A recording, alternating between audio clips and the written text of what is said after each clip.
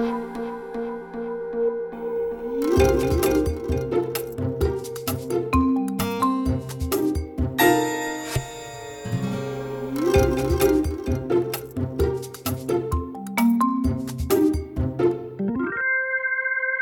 to Managing Marketing, and today I've got a chance to sit down with Jo Gaines, who's the Area Vice President of Salesforce Data and Audiences and Co-VP of APAC's Salesforce Women's Network. She's also leading a panel at this year's AdTech Sydney next month discussing shooting out the lights. Welcome, Jo. Thank you. Thanks, Darren. Great to be here. Well, thank you for inviting me to Salesforce. It's a great view over Darling Harbour today, isn't it? It's fantastic. We like to position ourselves right in the heart of what's going on in each major city. So, shooting out the lights. Yep. What does that mean? Because it sounds like gun control. Oh, God. But I'm sure it's not. If we're in America, a title like that, you'd have a big turnout of the NRA. But yeah, maybe it should be shooting for the stars or some sort of. To me, it represents endless possibility, but also completely changing the way we look at. And in this particular case, the way we look at customer experience and the way we as brands and as technology companies put consumers at the heart of everything we do and change our philosophy around everything. You know, change the way we view campaigns, change the way we view product marketing, make it all about customer experience and lifetime customer value. You're right, because there's been the last few years, there's been lots of conversations and lots of opinions.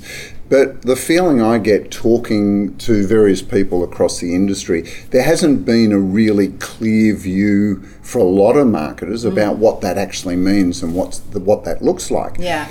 But do you get the sense that we're at a tipping point or a turning point in that sort of evolution now? I think we're absolutely at a tipping point, and you're starting to see businesses look at bringing different departments together. So they've previously had a CRM team and an acquisition team and a retention team within the marketing function. And now they're bringing all that together and calling it customer experience management or, customer relationship.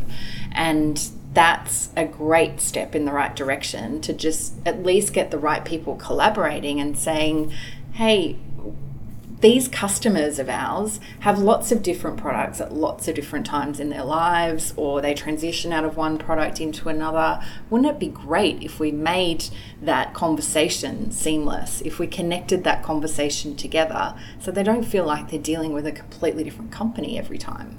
Well, and it's true, you hear a lot of talk about a single view of customer, but so many organisations are so far away from that because of the traditional siloed approach. Yeah, there's many large companies with large budgets who are running multiple campaigns at any one time, talking to the same consumer about completely different products and completely different decisions, where it should actually, they should actually be talking to them about how those things are related.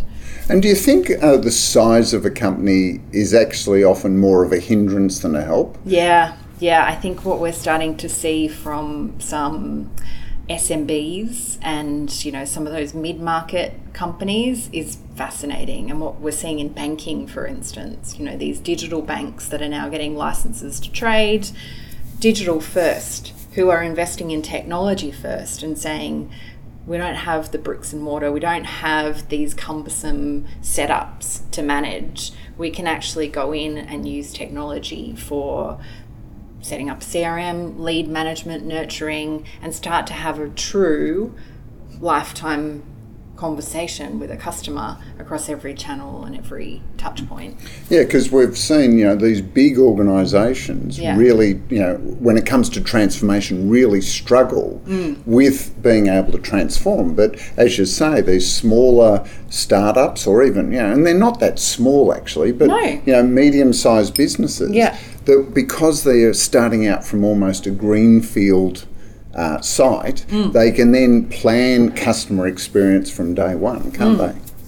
Yeah, I was also hearing this morning from one of my colleagues about a a jeweler in the city, quite a famous jeweler, and he used to have a very famous storefront in the bottom of the Hilton and had a lot of foot traffic and a lot of people kind of coming in and out, and at any given time he'd have, you know, someone who he's never interacted with before and then one of his most valuable customers in the shop at the same time, and he needs to have different products available and, you know, out for different types of buyers with different budgets.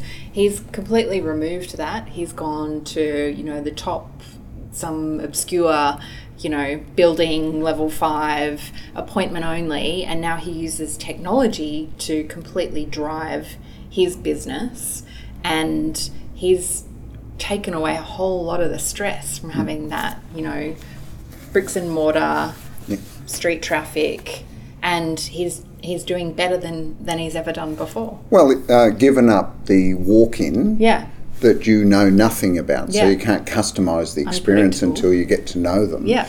And you wonder sometimes if the trouble it takes to convert one of these walk-ins. Whereas I imagine most of his business is either coming from lead generation or word of mouth referrals. So coming from existing customers that have already convinced this new customer that how good this service is. Exactly. And then you can start to put a score against that lead and you can start to decide how you want to communicate with them. It's fascinating. And reward the loyalty of your existing customer who's made the referral in the first place and encourage that behaviour.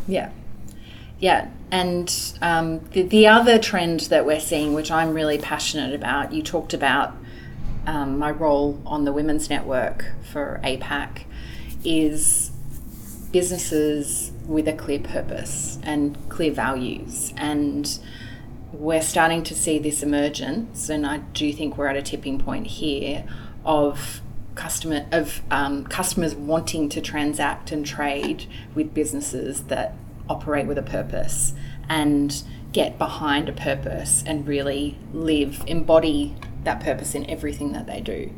And you know, Salesforce is one that I know and love, but there are many examples.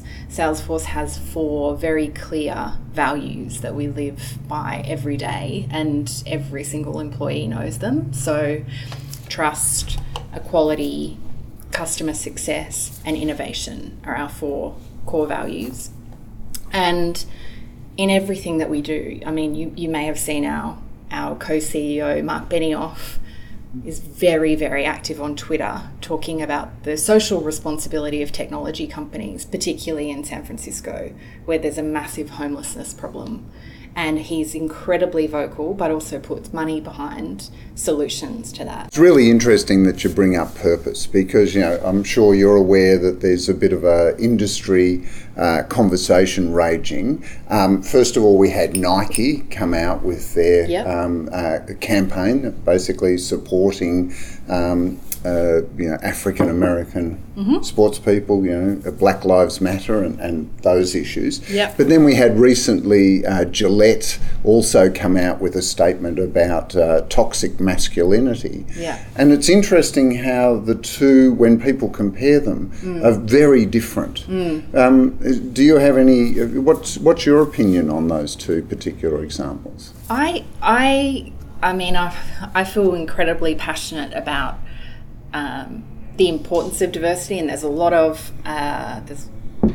research being published that shows companies that recruit truly diverse workforces are more successful, both financially and emotionally, and, you know, retention. To clarify, but by diversity, you're not just meaning gender, you mean race and economic, educational, cultural, every type of diversity. Everything. And then I think that flows through in the conversations that those companies have with their customers. You know, they're able to show campaigns like that. They're able to demonstrate that the world truly is a diverse place, and that consumers and customers come in all different shapes and sizes, and we need to cater to that, and we need to, you know, demonstrate that we understand lots of different races and cultures. And because there's actually an anthropological explanation for having a diverse workforce, and that is it actually drives creativity. Because creativity comes from various perspectives and different perspectives, looking or focusing on the same issues and problems and providing a multitude of possible solutions. Totally. I've been reading a book called The Loudest Duck, which a colleague gave to me before Christmas, and it kind of focuses on this idea that having some quotas and having goals around diversity is fine, but you have to go back to where a lot of our beliefs come from. And she talks about this idea of having grandma in the room with you when you have a conversation or you're in a meeting, or grandma's there over your shoulder, creating these perceptions and creating these beliefs that you're not even conscious of a lot of the time. Well, they're biases. They're biases, yeah. That's your perspective, and you're completely blind to them because from the time you were born, they've been a part of your view of the world. Yeah. And that's why when you get diverse groups of people in the truest sense, you're then confronted by different perspectives that you'd never seen. That's right. You then need to build a culture of trust and collaboration that you then respect those and view them for the purpose of challenging your own biases. Absolutely, yeah. So I think that there's an outcry from consumers to see more diversity in the way that they interact with brands, the way that I talk about this a lot. I'm a single mother of 2 children, and there's tends to be this belief system that I would want more time with my children. I want more flexibility in my work life. I want to work part-time, which for me is not true. For a woman sitting next to me in the same situation, it might be true, but for me it's not true. I would actually like more support. I would like someone to do my groceries. I'd like someone to clean. I'd like someone to help me with those functional things so I can spend more time with my kids when I'm there. But I also love my job. Yeah. And I want to work full-time. And I enjoy working full-time.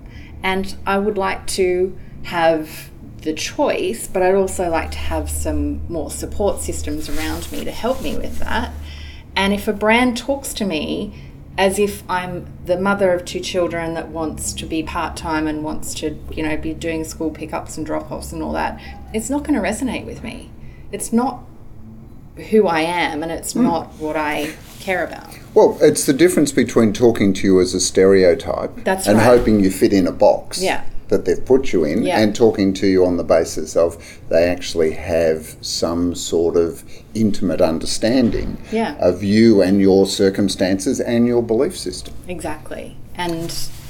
And for brands, using all the data and using all the interactions and using everything you know about a person to then communicate with them more effectively is more important than ever before. So now you've brought up the word data. I know. Avoided it as long as possible. But look, it is important because it's the way of scaling. Absolutely. The way you used the example before, the jeweler. The jeweler probably was able to memorise maybe 100, 150 clients. Carry that in their head so that when they walked in, they could identify them. They'd remember the things. But how do you scale that? And the only way to do that is with data and technology, isn't it? Absolutely. And it reduces wastage. It reduces this idea that, this kind of push messaging. If you talk to me in a way that is relevant, right time, right place, and, a lot of people talk about that. But honestly, if, I travel a lot for work, and all of my signals, my Wi-Fi, my travel bookings, my location service, all that stuff creates a picture.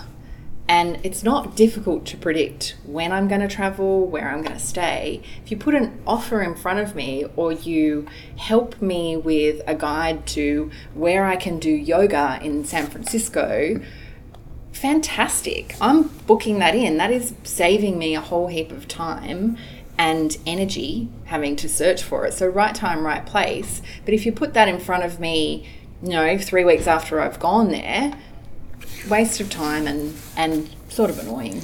And beyond the sort of practical benefit of saving you time, it also, those little things demonstrate that they truly do know you on a personal level, because knowing that you love yoga and knowing that when you travel you like to find a good yoga studio, even getting down to understanding the type of yoga that you like, Bikram yoga versus, that also proves how much they've got to know you as an individual, which is what we love about the human experience. When you interact with people, even shopping, that you get that human empathy.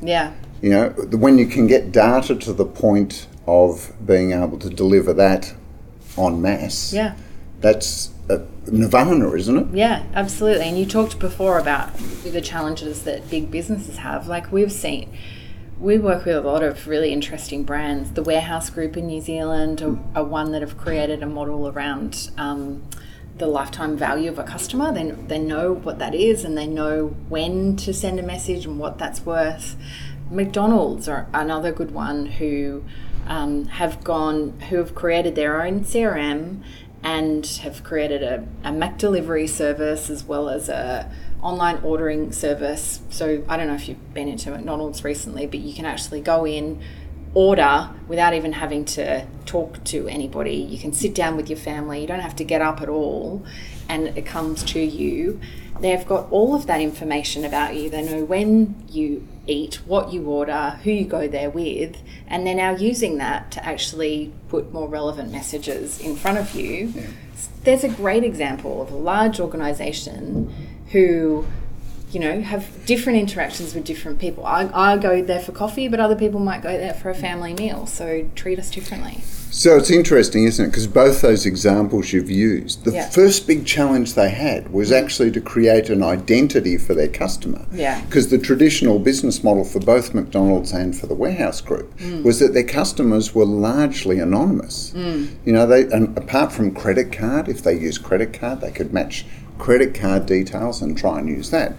But what they have done in both cases is worked out a way of creating a customer identity so that they can then start to capture information against that identity and start to use almost predictive behavioural modelling to understand what that customer seems to want, so they can deliver it before the customer even knows they want it. Absolutely. And then they can also use it for all of those signals where they don't have an identity for the customer and say, actually, you're behaving this way.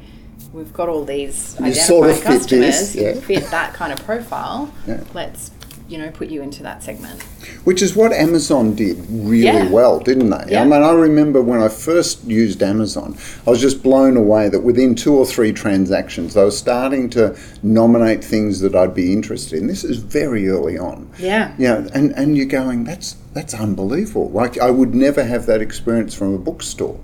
People think that Amazon beat books by being cheaper. It wasn't. It was the customer experience that actually made it better than going into a bookstore and talking to someone that you had to spend like 20 minutes explaining what you're looking for. Whereas Amazon was collecting that on every transaction, comparing you to pools of customers to see which profile you fit, and then offering you things that you and then learning by your reaction to those offers. But again, big part of that's the convenience factor, right? That you don't have to go looking for it, that it's served up to you in a really relevant, contextual way. And an emotional benefit, which is the feeling that they know me. Exactly.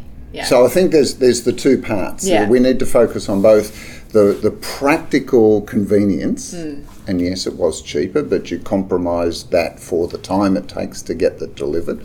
But so much richer is just this sense of, hey, instead of having a whole bookshop, as soon as I walk in, they go, here's the books you're interested in. Here's the whole section. Look at these. Hey, have you looked? It was that experience of being known and being acknowledged for being who you are. that's right. So really interesting. Totally different category, telcos and banks. Now they capture huge amounts of data just by us interacting with them. Yeah. My telco company knows what calls I make, what data I use, what I browse. My bank knows all the bills I pay and who and when I pay it. And yet they seem to be lagging everyone else. Is it just size, or is there something else working here, do you think? I think that like business in silos that I was talking about earlier on is a huge problem for the banks and telcos. It's this idea that they treat acquisition and retention quite differently, or they traditionally have, but they're bringing it closer together. And we've been talking to telcos about, you know, how do you identify the behaviours of a prepaid and a postpaid customer, and how do you start to reduce that time from when a customer converts from being a prepaid to a postpaid? What are the signals, and how can you identify it, and how can you create an offer or some sort of scenario that gets them to convert quicker? And that involves getting all of those different divisions, you know, brand marketing, acquisition marketing, retention marketing, to all work together, and CRM. And that's a very new proposition for them. They've traditionally treated it quite separately, but we do see them, a lot of them, making that transformation. And there still is, I think, for consumers, you know, I've recently just bought a new house, and congratulations. Thank you. And I did not have to go into the bank at all to meet with my lender. Not once. Everything was done digitally, but I still had that human contact with him, and he was super responsive. I rave about him to anyone I can, you know, anyone whose attention I can get, which I think is pretty rare for someone dealing with a bank. But that, again, that convenience factor, and then that emotional factor as well of he knows me, he knows what I need, he knows how I want to operate. He dealt with me a lot outside of business hours, and he works in a bank. So it's that kind of transforming your whole business, the lenders, the digital experience, the website, and it's getting all of that together in one place and understanding how each piece fits together. Which is a big task. Huge task, absolutely. And, you know, lots of customers, lots of revenue. So, Jo, I'll ask you, you know, this is your home loan lender. Yeah. I'm wondering how well that translates across to other things, because I'm sure they've entangled you, and I love that term from banks. They entangle their customers. Yeah. You know, I'm sure there's credit cards and all sorts, you know, they've set up an offset account for you and all sorts of things. Yep. Has all of that gone as smoothly? Yep. It's been amazing. You should give them a plug, because that is amazing. I've also just bought a new home. Have you? And it's interesting because in the process, I do all my business banking and everything. Yeah. And I had 2 customer IDs, unique customer IDs. So as one person, I already had 2, and in the process, they've given me a 3rd. So now I've got the problem that when I phone up or I go online, I have to remember which accounts are attached to which customer ID, because if I put the wrong one in, even on telephone banking, they go, no, sorry, we can't help you, because they need to know which. It's just a mind, you know, it's. Yeah, I think. No, that's very different to my experience. Who's you? I'm not going to name them. Well, mine's HSBC. Okay, HSBC. Let's snaps for HSBC for doing a great job, because this is one of the big 4. Yeah. And look, even amongst those 4, you know, I've heard from many people that CommBank has done a fantastic job moving down.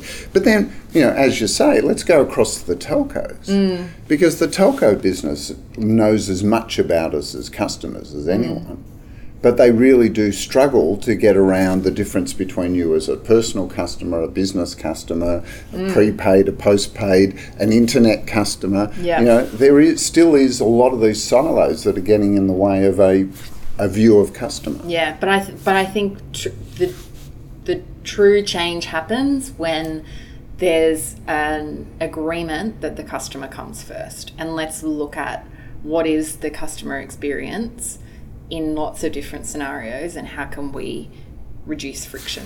Look, that's really refreshing to hear that from someone that works in ad tech or martech, which Salesforce is. Yeah. Because what you're really saying is start with the customer and then the technology will support that. Yeah. Whereas many times we've heard, here's the technology that'll solve all your problems, and then nothing ever happens because you haven't done the initial work. Yeah, absolutely. I think we do a lot of consulting sessions with customers to look at state of business, what's the customer experience. We go into the store or we talk to the customer service agents and we'll help to diagnose what's the real business challenge and how can you put customers at the center and how does technology support it. And I do think it's unique and refreshing for technology companies to approach it that way. And I think that's why Salesforce is continuing to be really successful. It's a different approach. Because part of it's your business model, isn't it? Yeah. Because really the person's only going to keep supporting the platform while the platform's actually delivering results for them. Totally, and Salesforce was born out of this idea that that technology and CRM in particular should be accessible and affordable to everyone. So we created cloud-based CRM, and that was kind of our initial success was based on creating this very accessible CRM system. And off the back of that, we've built and acquired a lot of other capabilities and functionality, but it's all pinned to this identity and this idea that you've got an identity for a customer. How do you improve the relationship with that customer over time? Now, this has got me to the point of thinking, I'm wondering if there's people, marketers listening to us that are much more brand focused. Yeah. And traditionally brand was built through comms and advertising and they're probably wondering, they're getting a lot of pressure to look at customer experience and managing the, in quotes, customer journey, which I love the fact it's always represented as a line. Yeah. Because I don't know about you, but my customer journey is more like a squiggle. Yeah, totally. All over the place. Yeah. But anyway, the customer journey's at the line. Yeah. And they often struggle with, well, what's the role of that in brand building? Yeah, I think there's always a place for brand. And to your point before, the emotional side, if you've invested in a brand, like I've revealed my love for HSBC, if I've now invested in that brand, seeing that brand, having a relationship with that brand, going to the rugby or doing something where I get to continue my relationship and my experience with that brand it's a really wonderful thing, and it's a very emotional thing. And we're human beings, we are emotional, we need that connection, we want to feel like we've made a good choice. And brand often backs that up. But also you need brand to create identity. You need brand to help differentiate. You need brand to show you. Salesforce does branding. I don't know if you've seen, bus sides. We're everywhere right now. The brand is important. What do you think of the fact that brand is actually built through the customer experience, more so than any amount of money spent on brand advertising? Yeah. Because your experience of HSBC doesn't. I've seen all HSBC's advertising, but I'm sure your appreciation or connection with the brand was infinitely strengthened through your experience with the lender, the banker, than it would be from seeing an ad. Yeah. Well, I think together they're more powerful. What's that word? That concept when you're like you're buying a car, a red car, and suddenly all you see is that brand of red car, that word. I'm not sure, but... But it's that sort of thing, right? Yeah. Like you... I think the two together are more powerful. But yeah, if you've had a bad brand experience and you start to see that brand everywhere, then that can have a counter effect. Yeah. But I'm also thinking that every single part of those customer touch points is an opportunity to reinforce the brand. Absolutely. You could spend millions of dollars on advertising, but if then the brand experience, the customer experience is totally different to what's being promised, then they're working counter to each other. Hence, they need to be aligned and not in separate groups, separate teams, separate strategies. That gets me back to purpose. Because one of the things that we saw with Gillette especially is that it's, in making a stand on purpose, you're going to alienate a certain part of the audience. Of course. And I think if you're not doing that, then you're not trying hard enough. I think you want people to talk about it. You want to create a conversation. You want to create some emotion, whether that's positive or negative. I think that is one of the most powerful things about branding, is you can create some emotion, you can create a story, and you can create a conversation. And Nike have been doing that so well for so long. I don't know if you've read Shoe Dog, but that's another fantastic book. Yeah. He's been a disruptor from the very beginning. And well, they always sponsored the mavericks of sport, not just the heroes. They didn't just pick, That's right. Pete Sampras was a great tennis player, but they loved John McEnroe. Exactly. Bjorn Borg was a great tennis player, but McEnroe had the Nike attitude. Exactly. You cannot be serious. That was the attitude. Totally. Win at all costs. Yeah. And see, we're sitting here now still talking 30 about years it. later. And the power of brand, right? But in alienating a part of the population, you want to make sure that you're alienating the people that are never going to be your brand advocates. Like Nike did it so well because they alienated sort of almost like the rednecks and consolidated their core audience behind the brand. Yeah. I just wonder if Gillette has in some ways alienated some of their core audience by going, toxic, because people have misread, the core audience, men, have misread what toxic masculinity means. That's not all masculinity, but they think that toxic masculinity means that masculinity is toxic. Yeah. So the danger is, yes, alienate them, but make sure they're not your audience. Or you can be too clever or too, divisive, but I like that. I really like and appreciate brands who are willing to just push the boundaries a little and see what happens. The other thing is that you use the example of Salesforce. Yeah.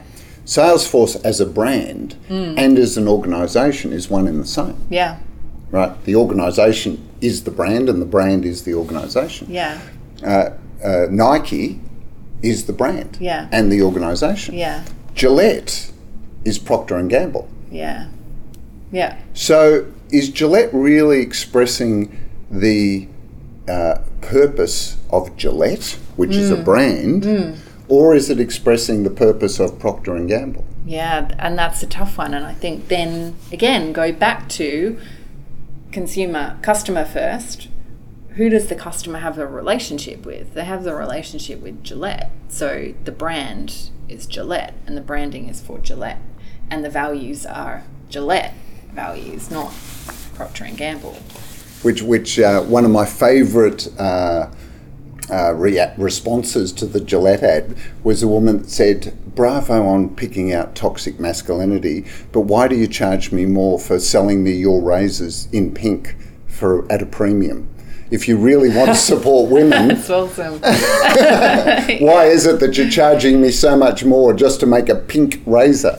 Which I thought, here's that if you're going to do purpose in brand, you need to make sure that everything in your business is aligned to that purpose. Yeah. So go and experience it as the customer. Go and experience what it's like to interact with the brand as the customer rather than from behind the desk. So are these the type of things that we can look forward to next month at AdTech? Yes, absolutely. It's going to be a powerful and compelling debate and conversation with some real game changers within the industry.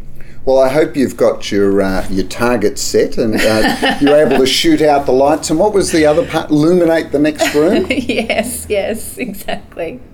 Love it. Yeah. It is interesting because I think, I agree with you that I feel that for a lot of organisations, there is a point where we've had 3 or 4 years of discussion, confusion, but we're starting to see much more focus and determination to actually make these opportunities pay off. It's I think it's one of the most exciting times. I mean, I was around in the early days of digital, and that was a super exciting time. There were lots of naysayers. There were lots of people saying it was too hard. It was never going to take off. And now it feels like we're going through this other evolution of people saying, oh, it's too hard. It's expensive. But you've got people doing it and standing up on stages and, writing case studies to show how successful they've been actually executing.